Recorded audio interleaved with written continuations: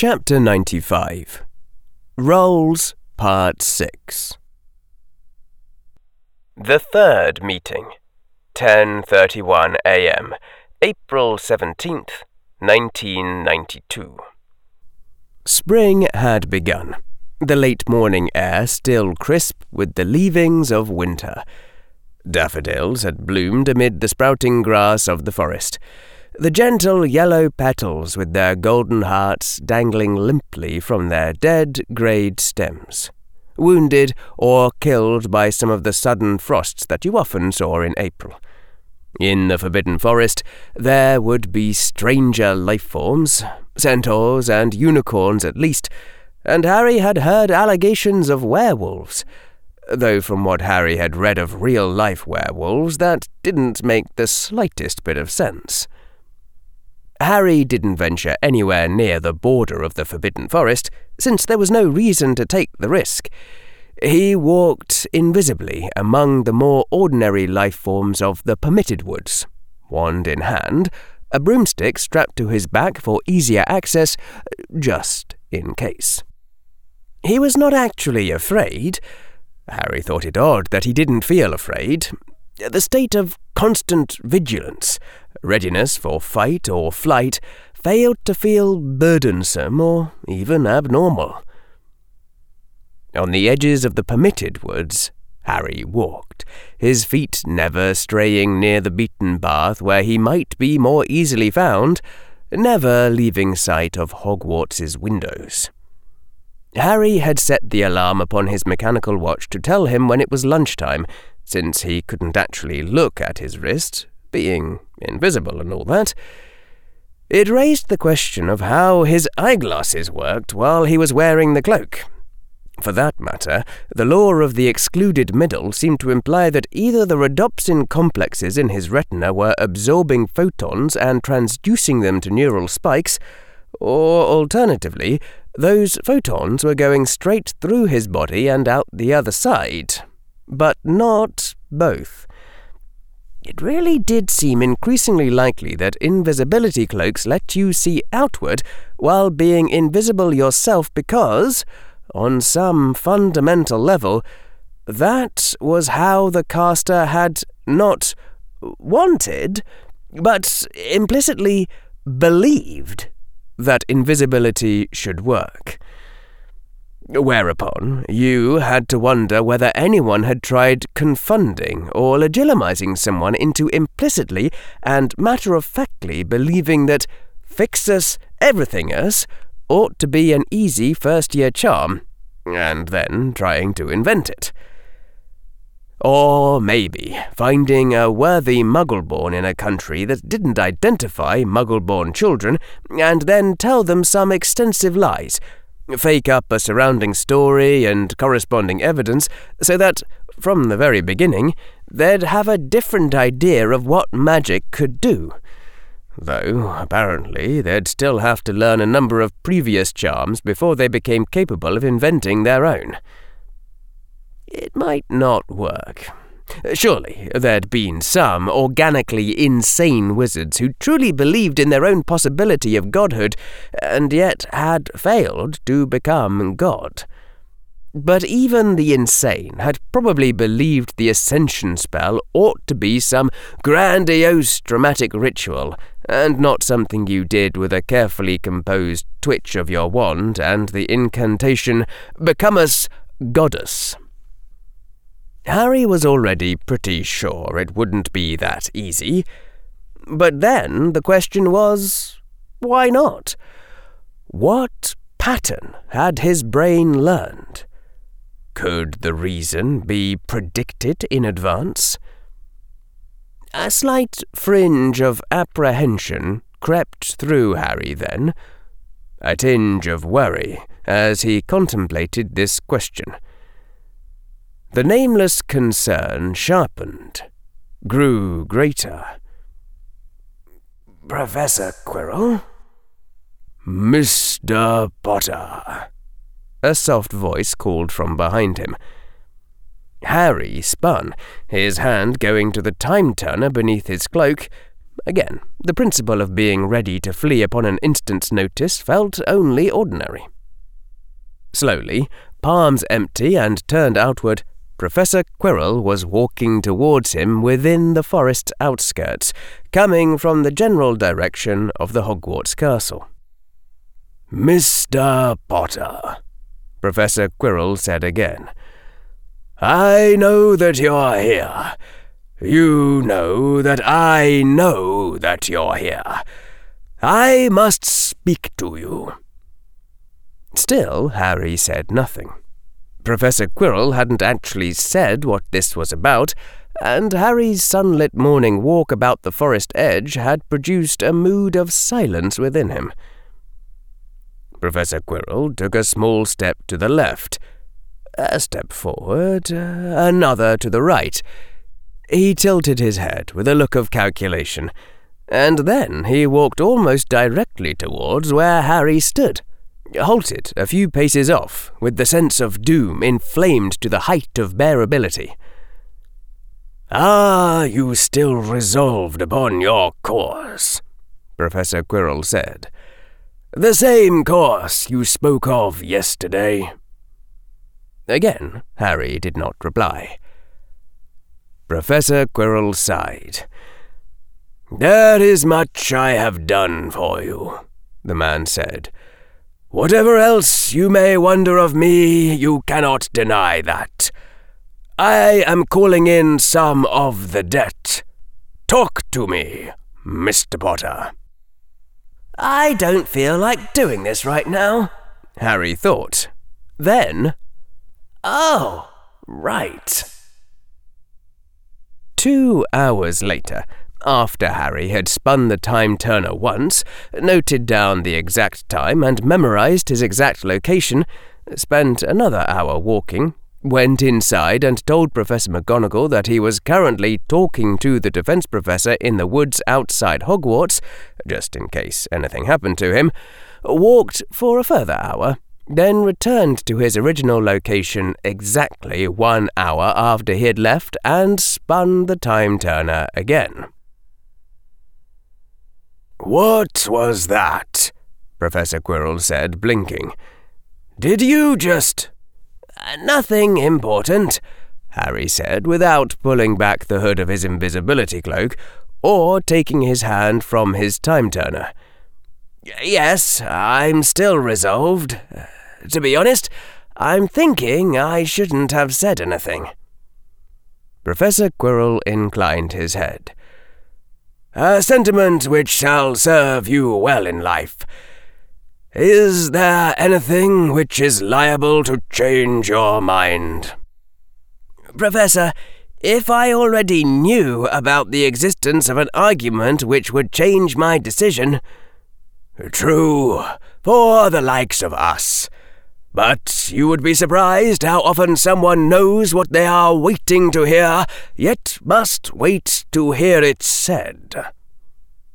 Professor Quirrell shook his head.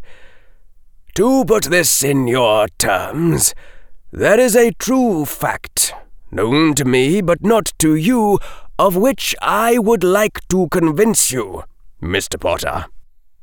Harry's eyebrows rose, though he realized in the next moment that Professor Quirrell couldn't see. "That's in my terms, all right. Go ahead." "The intention you have formed is far more dangerous than you realize." Replying to this surprising statement did not take much thought on Harry's part. "Define dangerous, and tell me what you think you know, and how you think you know it." "Sometimes," said Professor Quirrell, "telling someone about a danger can cause them to walk directly into it. I have no intention of having that happen this time. Do you expect me to tell you exactly what you must not do? Exactly why I am afraid?" The man shook his head. "If you were wizard-born, Mr. Potter, You would know to take it seriously when a powerful magus tells you only to beware." It would have been a lie to say that Harry was not annoyed, but he also wasn't an idiot. So Harry said merely, "Is there anything you can tell me?" Carefully, Professor Quirrell seated himself upon the grass and took out his wand, his hand assuming a position that Harry recognized. Harry's breath caught. "This is the last time that I shall be able to do this for you," Professor Quirrell said quietly.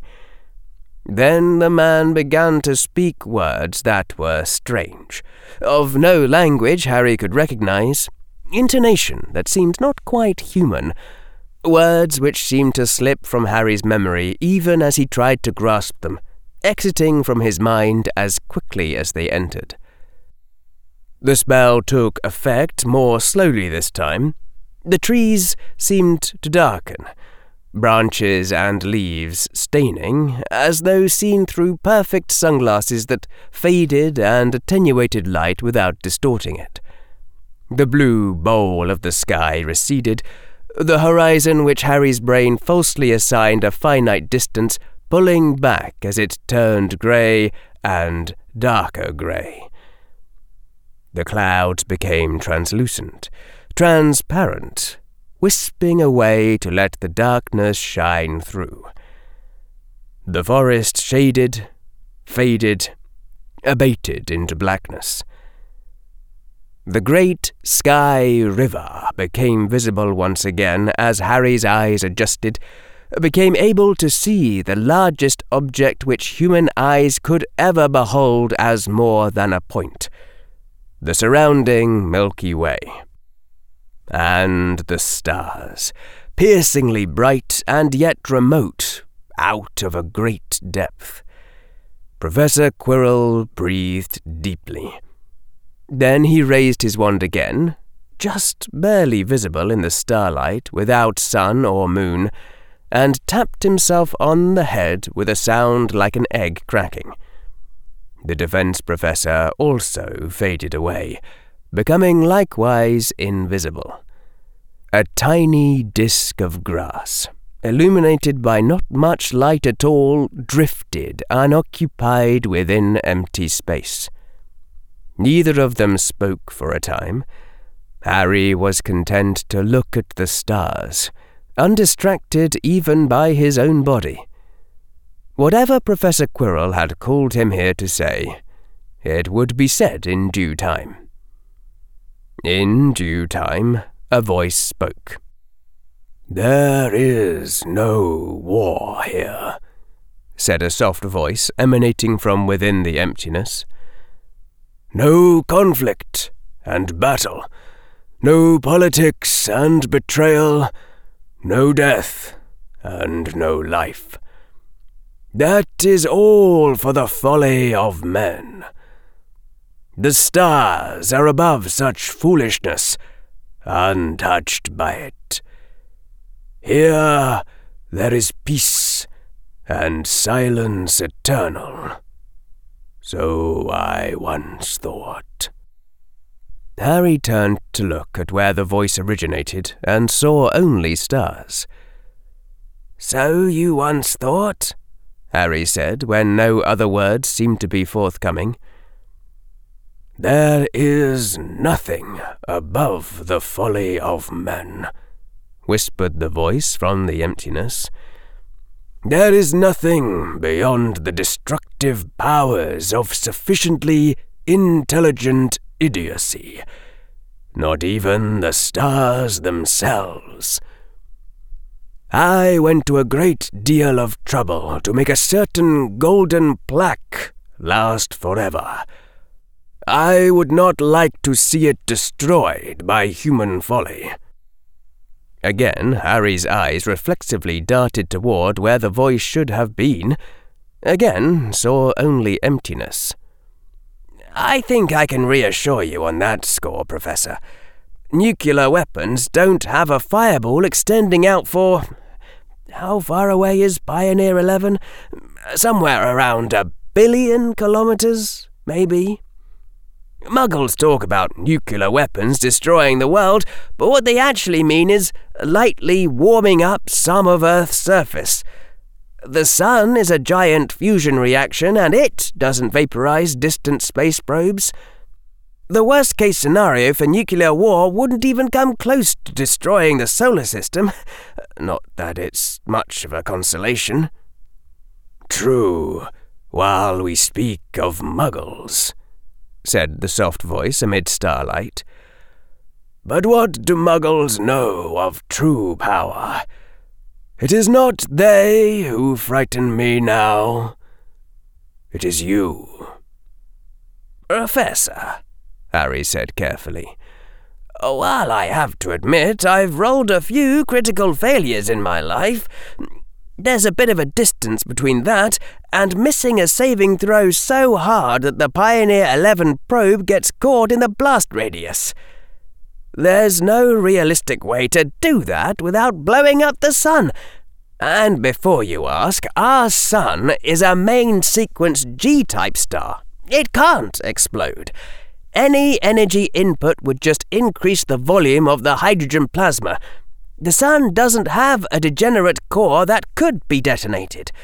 The sun doesn't have enough mass to go supernova, even at the end of its lifespan. Such amazing things the Muggles have learned, the other voice murmured. How stars live, how they are preserved from death, how they die. And they never wonder if such knowledge might be dangerous. In all frankness, Professor, that particular thought has never occurred to me either. You are Muggle-born. I speak not of blood. I speak of how you spent your childhood years. There is a freedom of thought in that, true. But there is also wisdom in the caution of wizard kind. It has been 323 years since the magical territories of Sicily were ruined by one man's folly. Such incidents were more common in the years when Hogwarts was raised, commoner still in the after-time of Merlin. Of the time before Merlin, little remains to study. There's around 30 orders of magnitude of difference between that and blowing up the sun, Harry observed, then caught himself. But that's a pointless quibble. Sorry. Blowing up a country would also be bad, I agree. In any case, Professor, I don't plan on doing anything like that. Your choice is not required, Mr. Potter. If you had read more wizard-born novels and fewer Muggle stories, you would know.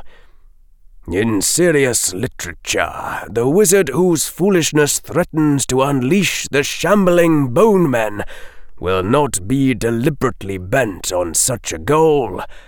That is for children's books. This truly dangerous wizard shall perhaps be bent on some project of which he anticipates great renown, and the certain prospect of losing that renown and living out his life in obscurity will seem to him more vivid than the unknown prospect of destroying his country. Or he shall have promised success to one he cannot bear to disappoint. Perhaps he has children in debt. There is much literary wisdom in those stories. It is born of harsh experience and cities of ash. The most likely prospect for disaster is a powerful wizard who, for whatever reason, cannot bring himself to halt as warning signs appear. Though he may speak much and loudly of caution, he will not be able to bring himself actually to halt. I wonder, Mr. Potter, have you thought of trying anything which Hermione Granger herself would have told you not to do? All right, point taken, said Harry. Professor, I am well aware that if I save Hermione at the price of 2 other people's lives, I've lost on total points from a utilitarian standpoint. I am extremely aware that Hermione would not want me to risk destroying a whole country just to save her. That's just common sense. Child who destroys Dementors, said that soft voice. If it were only one country I feared you might ruin, I would be less concerned. I did not at first credit that your knowledge of Muggle science and Muggle practices would be a source of great power. I now credit it more. I am, in complete sincerity, concerned for the safety of that golden plaque. Well, if science fiction has taught me anything, said Harry, it's taught me that destroying the solar system is not morally acceptable, especially if you do it before humanity has colonized any other star systems. Then you will give up this? No, Harry said without even thinking before he opened his mouth. After a moment he added, But I do understand what you're trying to tell me. Silence. The stars had not shifted, not even as they would have in an earthly night sky over time. A very slight rustle, as of someone shifting their body. Harry realized that he'd been standing for a while in the same position and dropped down to the almost unseeable circle of grass that still stayed beneath him, careful not to touch the edges of the spell. Tell me this, said the soft voice. Why does that girl matter to you so much? Because she is my friend. In the English language, as it is customarily used, Mr. Potter, the word friend is not associated with a desperate effort to raise the dead. Are you under the impression that she is your true love, or some such? Oh, not you too, Harry said wearily. Not you, of all people, Professor. Fine, we're best friends, but that's all, okay? That's enough. Friends don't let friends stay dead. Ordinary folk do not do as much for those they call friends. The voice sounded more distant now, abstracted. Not even for those they say they love. Their companions die, and they do not go in search of power to resurrect them. Harry couldn't help himself. He looked over again, despite knowing it would be futile, and saw only more stars. Let me guess.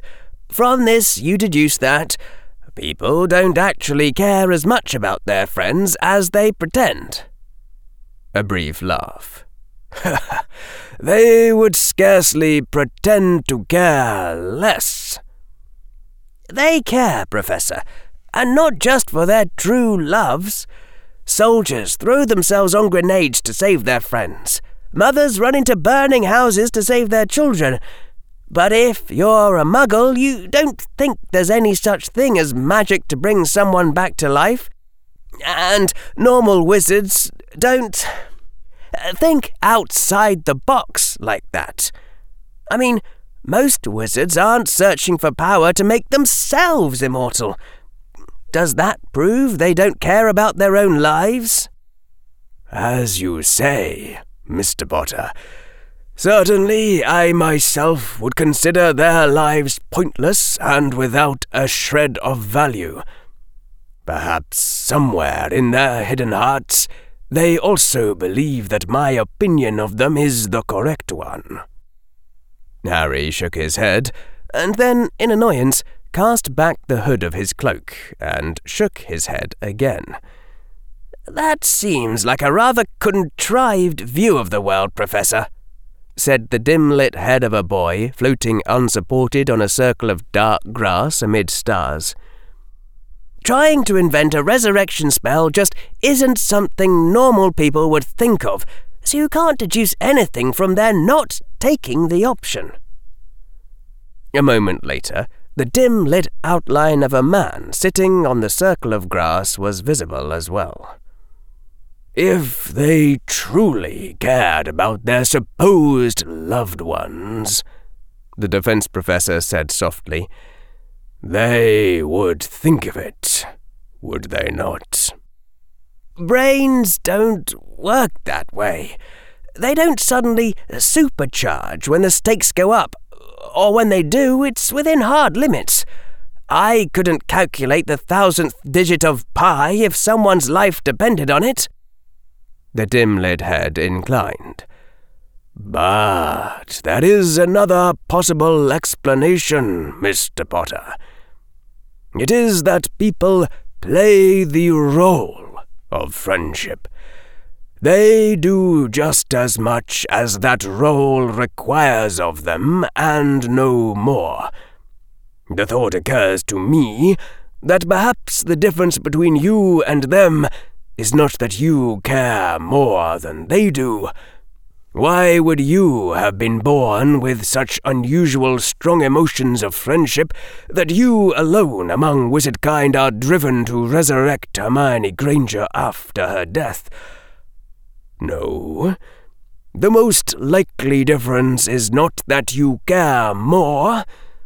It is that, being a more logical creature than they, you alone have thought that playing the role of friend would require this of you." Harry stared out at the stars. He would have been lying if he had claimed not to be shaken. "That can't be true, Professor. I could name a dozen examples in Muggle novels of people driven to resurrect their dead friends. The authors of those stories clearly understood exactly how I feel about Hermione, though you wouldn't have read them, I guess. Maybe Orpheus and Eurydice. I didn't actually read that one, but I know what's in it." "Such tales are also told among wizard kind. There is the story of the Elric brothers, the tale of Dora Kent, who was protected by her son Saul. There is Ronald Mallet and his doomed challenge to time. In Sicily, before its fall, the drama of Presia Testarossa. In Nippon, they tell of Akimi Homura and her lost love. What these stories have in common, Mr. Potter, is that they're all fiction. Real-life wizards do not attempt the same, even though the notion is clearly not beyond their imagination." "Because they don't think they can." Harry's voice rose. "Shall we go and tell the good Professor McGonagall about your intention to find a way to resurrect Miss Granger, and see what she thinks of it? Perhaps it has simply never occurred to her to consider that option. Ah, but you hesitate. You already know her answer, Mr. Potter. Do you know why you know it?" You could hear the cold smile in the voice. "A lovely technique, that. Thank you for teaching it to me." Harry was aware of the tension that had developed in his face. His words came out as though bitten off. Professor McGonagall has not grown up with the Muggle concept of the increasing power of science, and nobody's ever told her that when a friend's life is at stake, it's a time when you need to think very rationally." The defense professor's voice was also rising. "The Transfiguration Professor is reading from a script, Mr. Potter. That script calls for her to mourn and grieve, that all may know how much she cared. Ordinary people react poorly if you suggest that they go off script, as you already knew." "That's funny. I could have sworn I saw Professor McGonagall going off script at dinner yesterday. If I saw her go off script another 10 times, I might actually try to talk to her about resurrecting Hermione. But right now, she's new to that and needs practice. In the end, Professor, what you're trying to explain away by calling love and friendship and everything else a lie is just human beings not knowing any better." The defense professor's voice rose in pitch. "If it were you who had been killed by that troll, it would not even occur to Hermione Granger to do as you are doing for her. It would not occur to Draco Malfoy, nor to Neville Longbottom, nor to McGonagall or any of your precious friends. There is not one person in this world who would return to you the care that you are showing her. So why do it, Mr. Potter?" There was a strange, wild desperation in that voice. "Why be the only one in the world who goes to such lengths to keep up the pretense, when none of them will ever do the same for you?" "I believe you are factually mistaken, Professor," Harry returned evenly. "About a number of things, in fact. At the very least, your model of my emotions is flawed. Because you don't understand me the tiniest bit if you think that it would stop me if everything you said was true. Everything in the world has to start somewhere. Every event that happens has to happen for the first time. Life on Earth had to start with some little self-replicating molecule in a pool of mud, and if I were the first person in the world... No." Harry's hand swept out to indicate the terribly distant points of light. "If I were the first person in the universe who ever really cared about someone else, which I'm not, by the way, then I'd be honoured to be that person and try to do it justice." There was a long silence.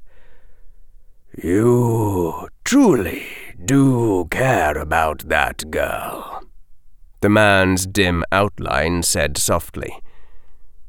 "You care about her in the way that none of them are capable of caring for their own lives, let alone each other." The defense professor's voice had become strange, filled with some indecipherable emotion. "I do not understand it, but I know the lengths you will go to because of it. You will challenge death itself for her. Nothing will sway you from that." "I care enough to make an actual effort," Harry said quietly. "Yes, that is correct." The starlight slowly began to fracture, the world shining through the cracks. Slashes through the night showing tree trunks and leaves glowing in the sunlight. Harry raised a hand, blinking hard as the returning brightness smashed into his dark-adjusted eyes, and his eyes automatically went to the defense professor, just in case an attack occurred while he was blinded. When all the stars had gone and only daylight remained, Professor Quirrell was still sitting on the grass. "Well, Mr. Potter," he said in his normal voice, "if that is so, then I shall give you what help I can while I can." "You'll what?" Harry said involuntarily. "My offer, as I made it yesterday, still stands. Ask, and I will answer.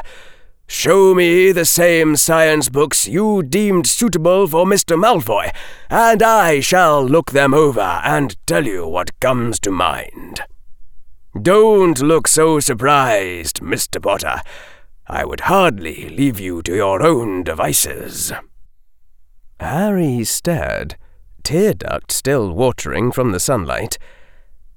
Professor Quirrell looked back at him. Something strange glinted in the pale eyes. "I have done what I can, and now I fear I must take my leave of you.